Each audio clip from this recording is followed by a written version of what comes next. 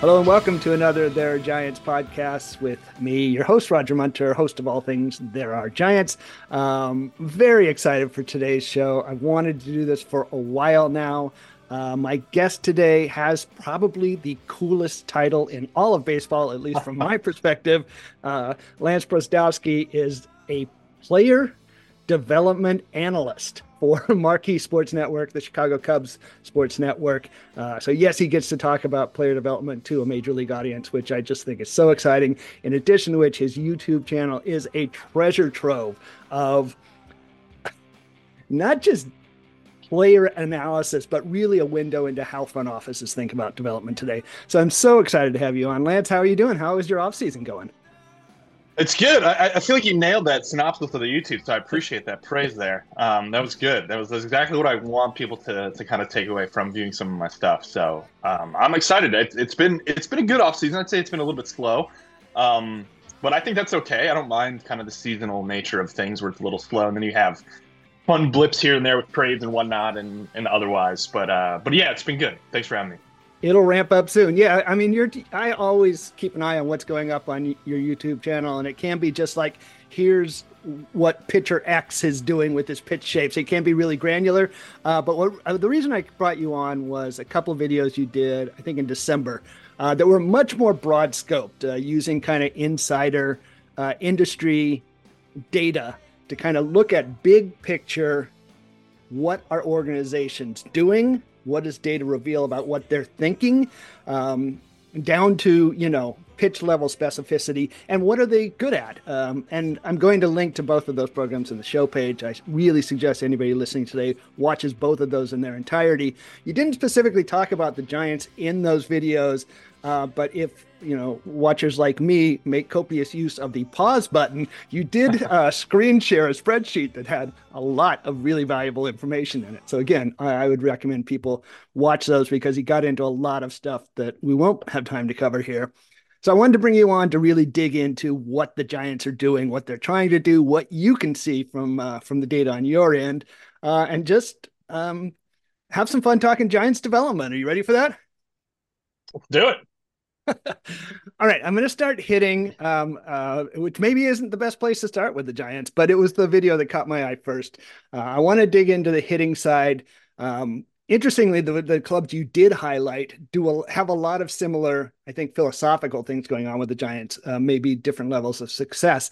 But let me just toss you a jump ball first. What's catching your eye in the data you look at? What is catching your eye as just general observations about what the Giants are trying to do on the hitting side? Yeah. It's interesting because I put this whole exercise together as a way to kind of get exactly what you were saying, like a really broad 50,000 foot view of things, which I don't think anybody really does, primarily because this data isn't really public. So I'm able to get it from an individual in another organization, which I'm super grateful for. And I'm waiting for it to become public, and then my job will be gone because it's just a matter of time, I think, before people kind of get into this stuff. And honestly, baseball as a whole advances when information that previously wasn't public becomes public. Then you have people who grind to figure out their own models on things, and then that informs individuals and organizations who maybe aren't willing to allocate resources to a particular item or whatnot. So in the Giants, specifically on the hitting side, I thought they were more kind of average and everything. I actually had to look back because when I did this project, I looked at everything and I was like, who just stands out good or bad? And then maybe are there some odd teams that are more average? And that's basically the teams that I spoke about in that video. So the Giants were a team, looking back, that just kind of landed average on a lot. They're pretty average on all contact rate statistics, or what I call almost swing decisions. So how much they're swinging, how much in the zone are they swinging, how much outside of the zone are they swinging, how much are they swinging and missing. Everything was kind of around average there for me. And then they ended up slightly above average on contact percentage, which I think is good relative to how much they're swinging, right? Like there's another team, I think it's the Cardinals and Marlins both swing a ton and make a ton of contact, but the quality of the contact isn't great. So that raises questions as to what exactly are they valuing? Are they just valuing ball and play without regard for the quality of the ball and play?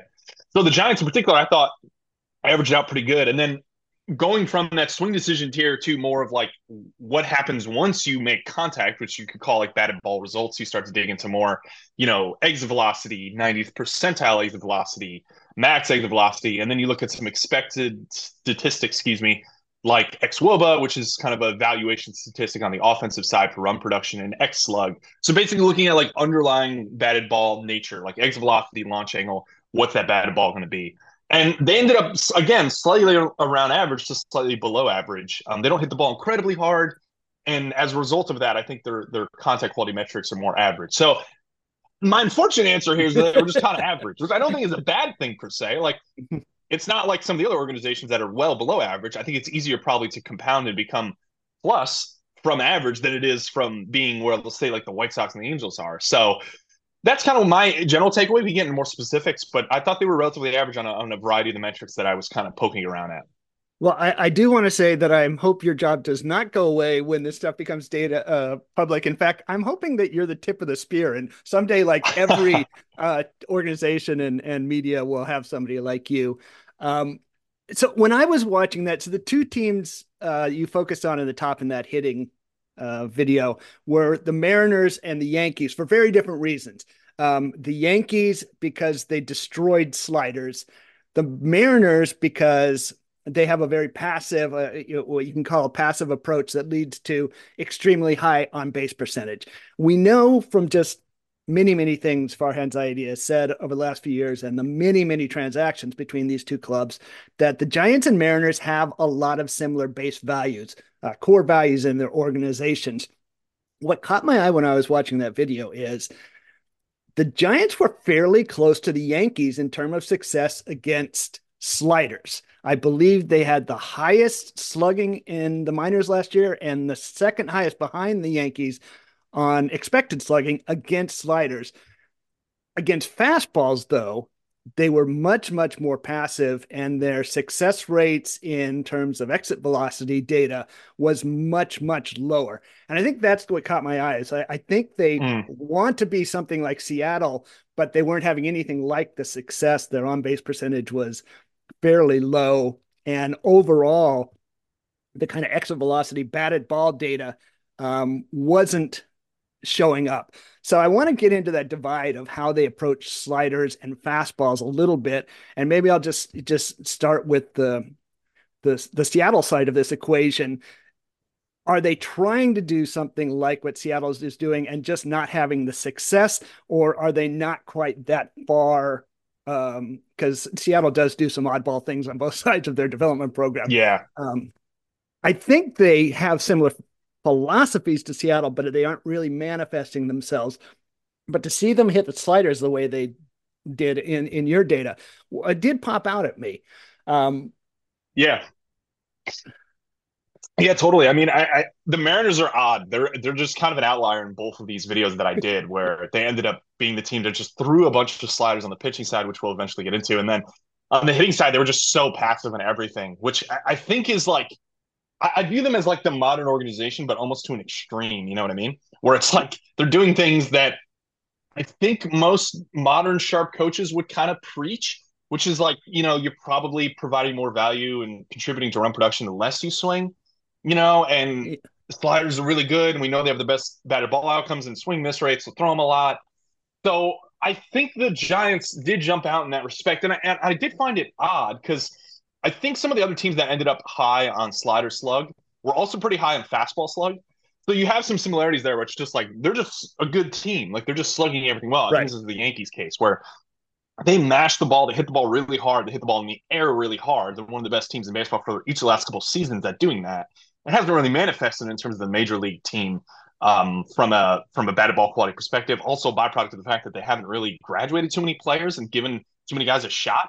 But that's a byproduct, again, of their market and what they do on the major league side. So I think they're one of the best teams in baseball from the minor league side, hitting development. But again, it's odd to me that they're swinging at sliders. I look at it in two ways. You can look at it one way, which is like the results that we're looking at in the minor leagues. Maybe the team is trying to force something from the development side of things, right? So if you're like, okay, we think it's really important at the major league level to hit sliders, then why not at the minor league level swing more at sliders and try to develop your hitters to have a better understanding of that, as opposed to not swinging at them, which maybe is the perspective of we don't want you to swing at sliders. So make sure you don't swing at sliders and just swing at fastballs, and then over time develop your eye such that when you get up to the major leagues and you see better sliders, you're like, okay, my whole minor league career, my 4 seasons in the minors, 4 years in the minors, I've been really passive on these sliders. I understand that that's what I'm going to stick to. But I don't mind the idea of being a little more aggressive versus them, primarily because we've seen the league push towards sliders so much, and especially Yeah. late game, you're seeing probably 50% sliders. So you're gonna have to hit that pitch, right? It's not like you can just walk your way. Like walking is a passive thing, it's passive. So if you're in an active situation where you actually need to score runs actively, say in a playoff game, late inning playoff game, like it's hard to do that through stringing walks and like that dipping your way to a run or two. Like I think most teams would probably prefer to take a little more active of approach. Almost like what the Rangers did. I think they did a great job of that in the most recent World Series, where they perhaps zoned in on a specific part of the zone. So that's kind of the two angles. Is like maybe they're aggressive against them and hitting them well because they think you just have to be able to hit them well at the major league level to succeed as a hitter, which I think is a fair point. You can't just rely on the fastball. But then there's other teams that are really passive versus sliders and aggressive versus fastballs. I think the Twins are like this off the top of my head from remembering what I did. That is like kind of maybe the inverse of the Giants. But both those teams, for the most part, I would put in maybe the top half or around the middle in terms of like, analytics aptitude as an organization. Like the Twins are a team that were pretty in on Kinetrax early, which is markerless motion capture. And the Giants have had guys like Matt Daniels from Driveline and others that I just think have a sharper mind when it comes to developing things. I like Farhan Zaidi. They have smart coaches. Andrew Bailey got poached, etc. Like they have smart people there. So it's interesting that different smart teams arrive at things differently. But yeah, I'm not entirely sure what to make of the strength versus sliders. I don't think it's a bad thing, but it's odd to me that it comes with being a little more passive versus fastballs. Yeah, I think the Orioles, who of course have been extremely successful in their player development process, they were one of the teams that popped out to me as being the inverse, that they swing very, very high rates against fastballs, very low rates against sliders. I certainly know a lot of guys in the Giants organization I talk to who talk about the importance of hitting hanging sliders, which are one of the most damaged pitches in baseball. That's where you see a lot of damage.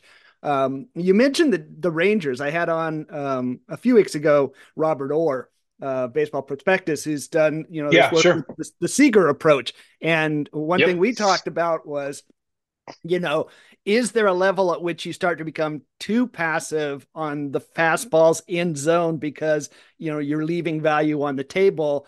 I think of a guy like Marco Luciano, who's looks like he's going to have a big role this year. He has some end zone contact struggles with sliders, and sometimes his passivity is putting him into a lot of strikeout situations where a little more aggressive on fastballs early maybe gets to that hard contact. I know passivity is good, but is there a point where you can focus on it a little too much, what you're not doing as opposed to what you want to be doing?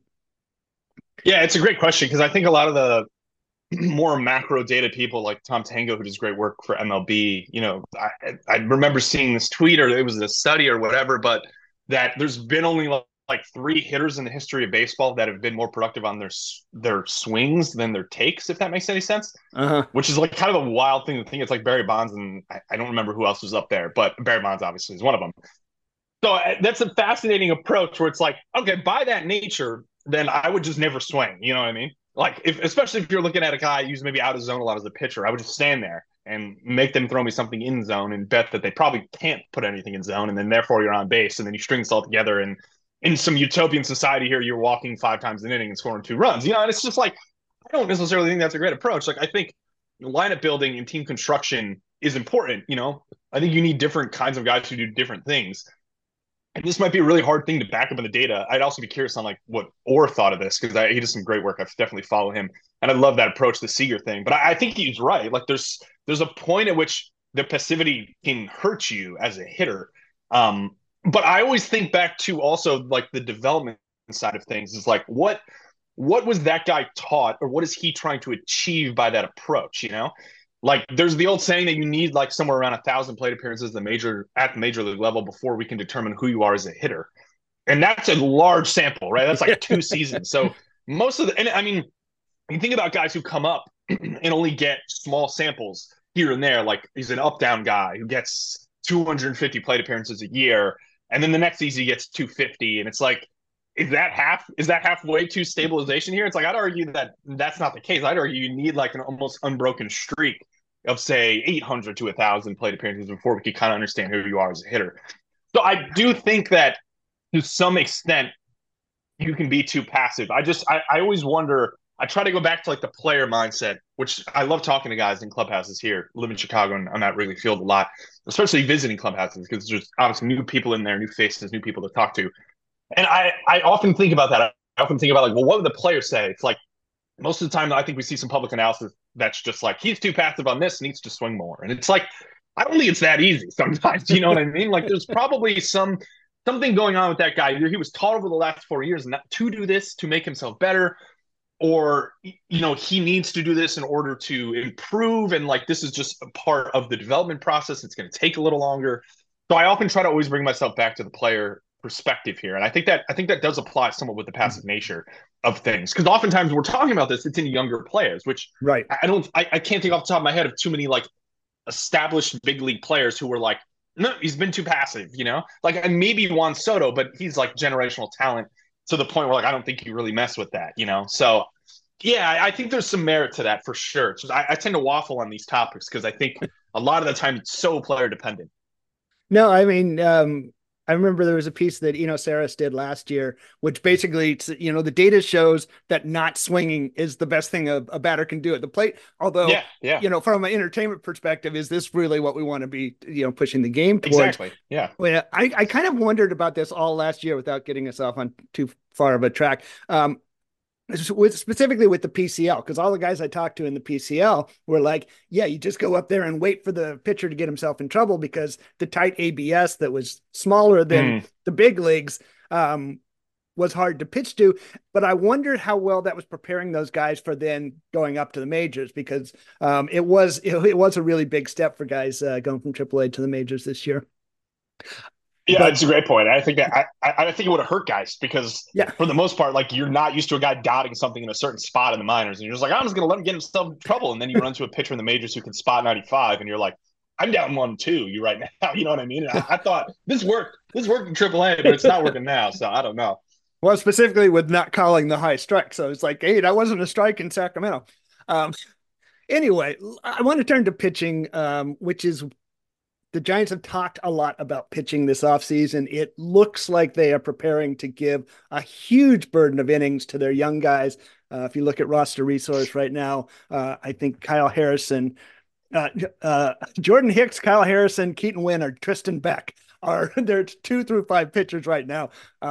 So they are really hanging their hat on their pitcher development. So let's move over to that side. And again, I'll just open the table to you. When you look at data, what are you seeing in what they're doing?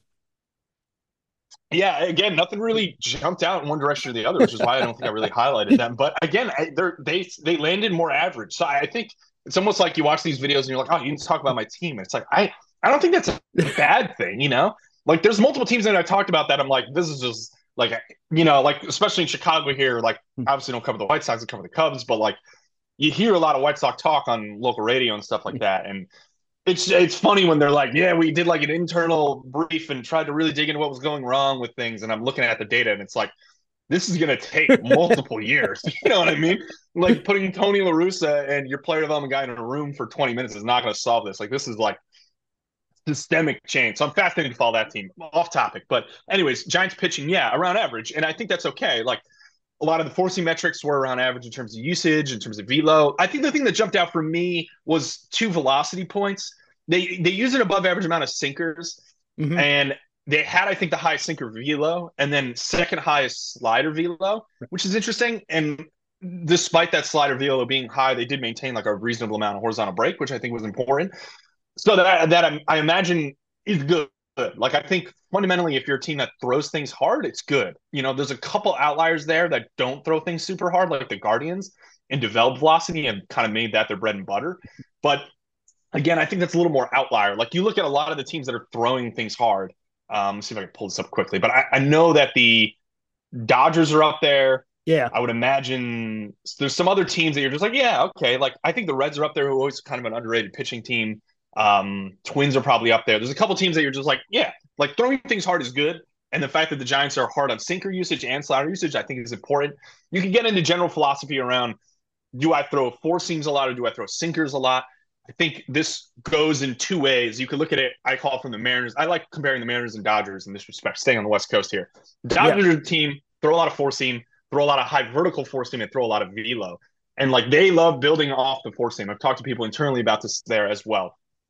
If you can, they think, and I've heard this from other coaches too, that like four seam shape adjustments are very hard without changing something fundamentally about the mechanics, which is getting into kind of a hornet's nest of issues potentially with a guy, especially if he's young. So they will build everything off of four seam. Just give us a good four seam. We'll figure out the change. We'll figure out the slider, et cetera, et cetera. We'll figure out the repertoire. And you've seen with some of the guys they've brought up, especially on the more modest side, not like the Bobby Millers, but like the Mitch Whites and there's another pitcher that's escaping me. But the Mariners, on the other hand, are like, I just want to throw sliders all the time because they have the best run value. So they throw the most sliders. They have the lowest arm slots. They throw a ton of sinkers. They don't throw any four seam. So it's like they're almost working back from like the stuff model, which is like sliders are great, throw a lot of sliders. They're like, perfect. Right. Yeah, we will throw a lot of sliders. And from there, we'll figure everything else out. So it's like those two angles both net reasonable results, right? Both those rotations are pretty good right now, even if the Mariners have built the rotation on philosophy that kind of veers from what they're doing in the minors. So again, it gets into another layer of like, well, is this more reliever based or starter based, or do you develop starters different than relievers, et cetera? But at the end of the day, yeah, I think they maybe skew the Giants more towards the Mariners side of liking sliders, liking slider velo. And as a result of liking sliders, most of the guys that can spin good sliders and get around the ball are those that throw sinkers as opposed to those who can ride four seams. So that's kind of what I would say is the main takeaway. But I'd say it's more average to positive for the Giants in terms of the pitching development. I mean, it does look. They had my notes. I have they had the second highest slider velo behind the Dodgers in the industry. I would guess you didn't put this in your piece, but if you honed in on splitters, which are a much rarer pitch, they would be pretty high on that, and in both usage and velo.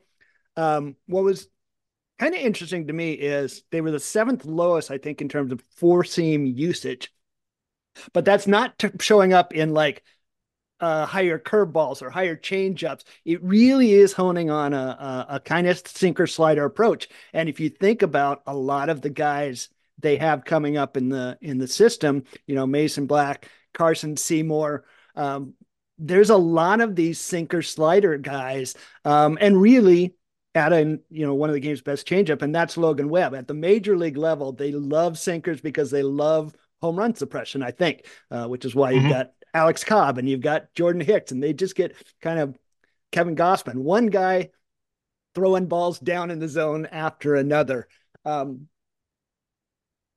I guess, well, actually, I have a side question to this. I'll get into it in a second. As a way of building starters, what do you think of that approach, of this sort of this extreme, what we used to think of as sinker slider guys, as your primary attack weapons? I don't mind it. It's one of those things that I think lends itself to platoon splits a bit more, which then introduces the idea of like, well, how good can you get something fading arm side, which Logan Webb's done really well with his changeup. So I don't mind it. I think one of the things that I've heard from coaches and stuff, and again, most things in pitching is like, it really depends on the pitcher you're talking about. But if you want to talk like broad strokes, the more you are behind the baseball from a four-seam perspective and able to create that ride, that generally limits the amount of breaking ball shapes you can go to.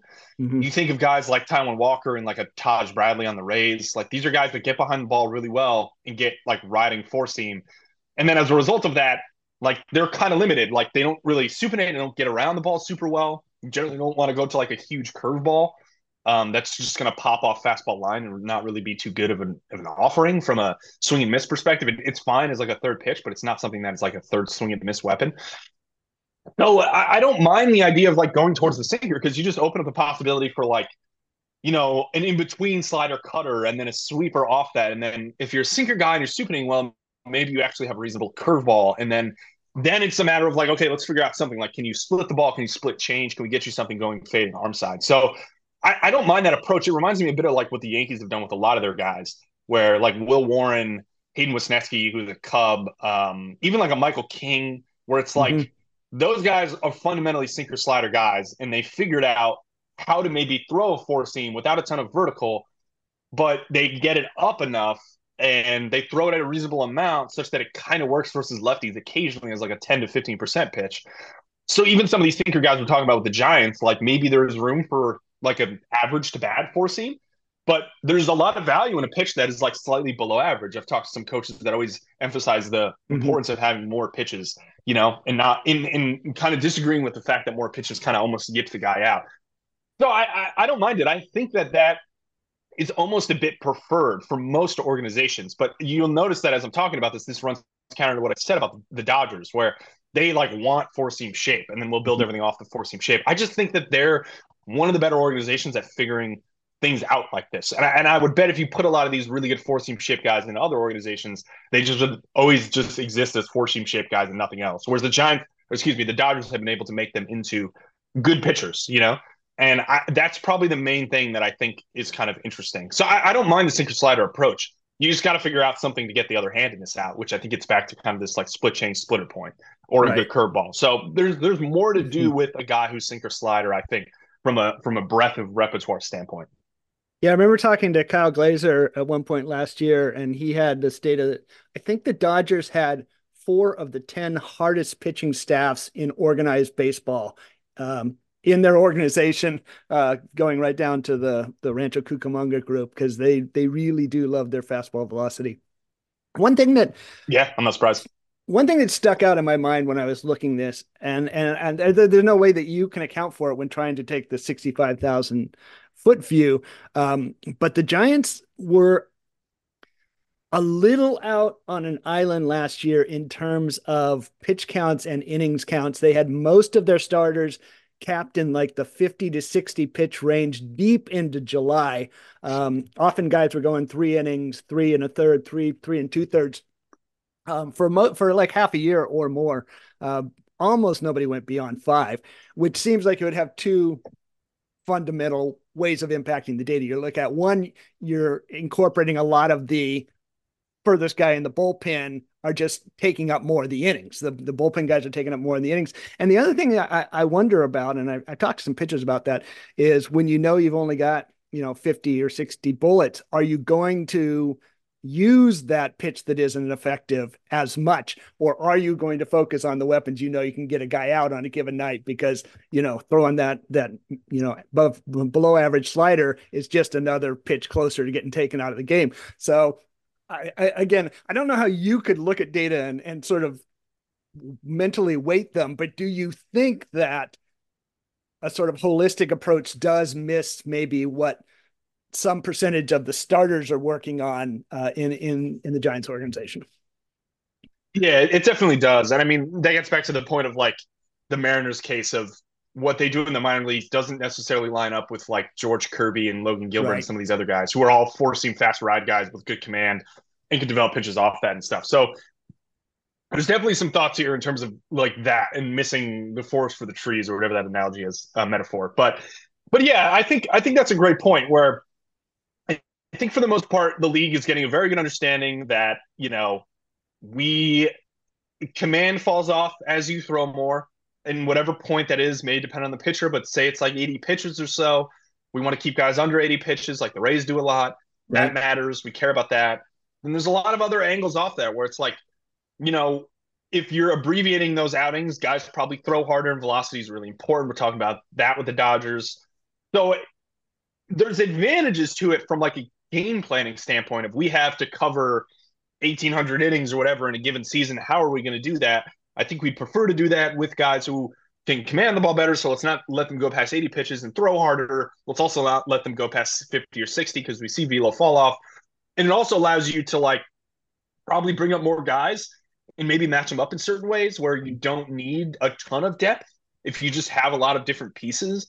But that can be like a blessing and a curse, right? Like we have a ton of arms, but like those arms are redundant or it's hard to match them up. Or when we go to 4 guys in a given game, we're looking at, 3 of them being on, 1 of them being off, so there's a lot of like balance here in terms of putting this pie together, so to speak, of how you cover innings and how you accept variance, I think, where I think it's really beneficial for a team like the Mariners to have developed like some horses, like Gilbert, Kirby, Castillo, Bryce Miller and Brian Wu were both good. They're both young. They're developing. But those first three guys I mentioned, like they're all covering 180 plus innings.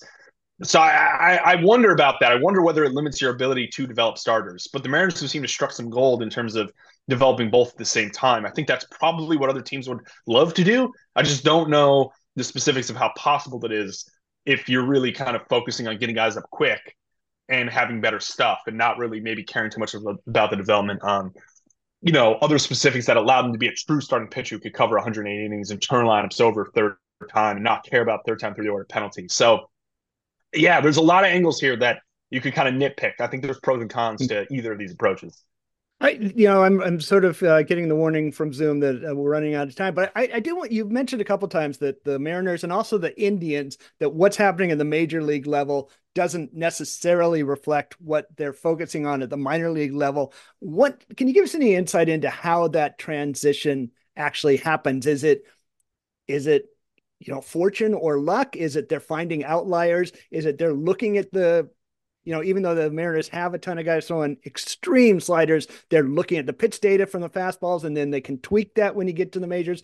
We know from Logan Webb that the guy he is in the majors was not the guy he was in the minors. He throws completely different pitches. How does that final polishing where you take a guy and change their pitch mix, change their pitches happen at the major league level? It's a great point. Yeah. The reality is that the better coaches for most organizations are probably in the majors. So you'll run into this with some organizations where you have either the major league staff is doing all the development because the minor league staff isn't good, or the inverse, where the minor league staff's developing one way, and then when the guys get up to the majors, they're hearing different philosophies. This happens in a lot of teams. I wouldn't say a lot of teams. It happens in certain teams. It's probably easy to pick out which teams based on the ones that don't have minor league depth or can't develop people, pitching or hitting, So the Guardians are odd, again, because they are willing to take lower velocity guys and develop them. So it's hard to kind of say, I think, it's hard to kind of push in any direction on them specifically, where it's like, I'm not entirely sure how you as an organization can replicate what they do. The best teams are the ones that I think are really well integrated, where you have like the Dodgers, honestly, where it's the major league flows beautifully into the minor league, and I think it flows back the other way beautifully as well, where it's just they have really good coaches in the minors. They preach one philosophy, and it's consistent through the minor leagues, and then you get up to the majors and you're polished off, as opposed to some orgs where you get up to the majors and you struggle, and they're like, yeah, sorry, man, we just have the better coaches up here, and we have slightly different philosophy than what they're pushing down in the minors. So a lot of this stuff is hard to kind of put your finger on the pulse of, so to speak, I think. But yeah, for the most part, in terms of the disconnect between why like the minor leagues wouldn't I'm seeing this data wouldn't match up with what's happening on the starting pitching side, I'm not entirely sure. I think I talked to a Mariner person about this pitching video I did, and they thought the answer that I think you get from teams a lot is just, well, we don't develop everyone the same, Right. And I think what I was trying to get at with this video was the fact that despite that, there is philosophies that ring true. So like, if any GMs asked about, say, this video or this data, I think that they would just be like, yeah, I mean, it's always individualized. It's always individualized. But I don't think every team actually executes an individualized plan properly. So this data was trying to get at like, what do you do well? Or like, you're saying you do everything individualized, et cetera. But like, what is the result of that individualization, And that's where you get into like sinker versus forcing usage and big sliders and velocity, et cetera. So it's hard to parse out like how exactly, it's hard to parse out the difference, I think, between certain organizations in that respect, because they're never going to tell you. You kind of almost have to back into it. And then you have to kind of read the tea leaves probably on players that leave that organization and go to other orgs that are willing to then tell you about the prior organization. So I don't know if I have a great answer there. I just think it comes down to integration between departments.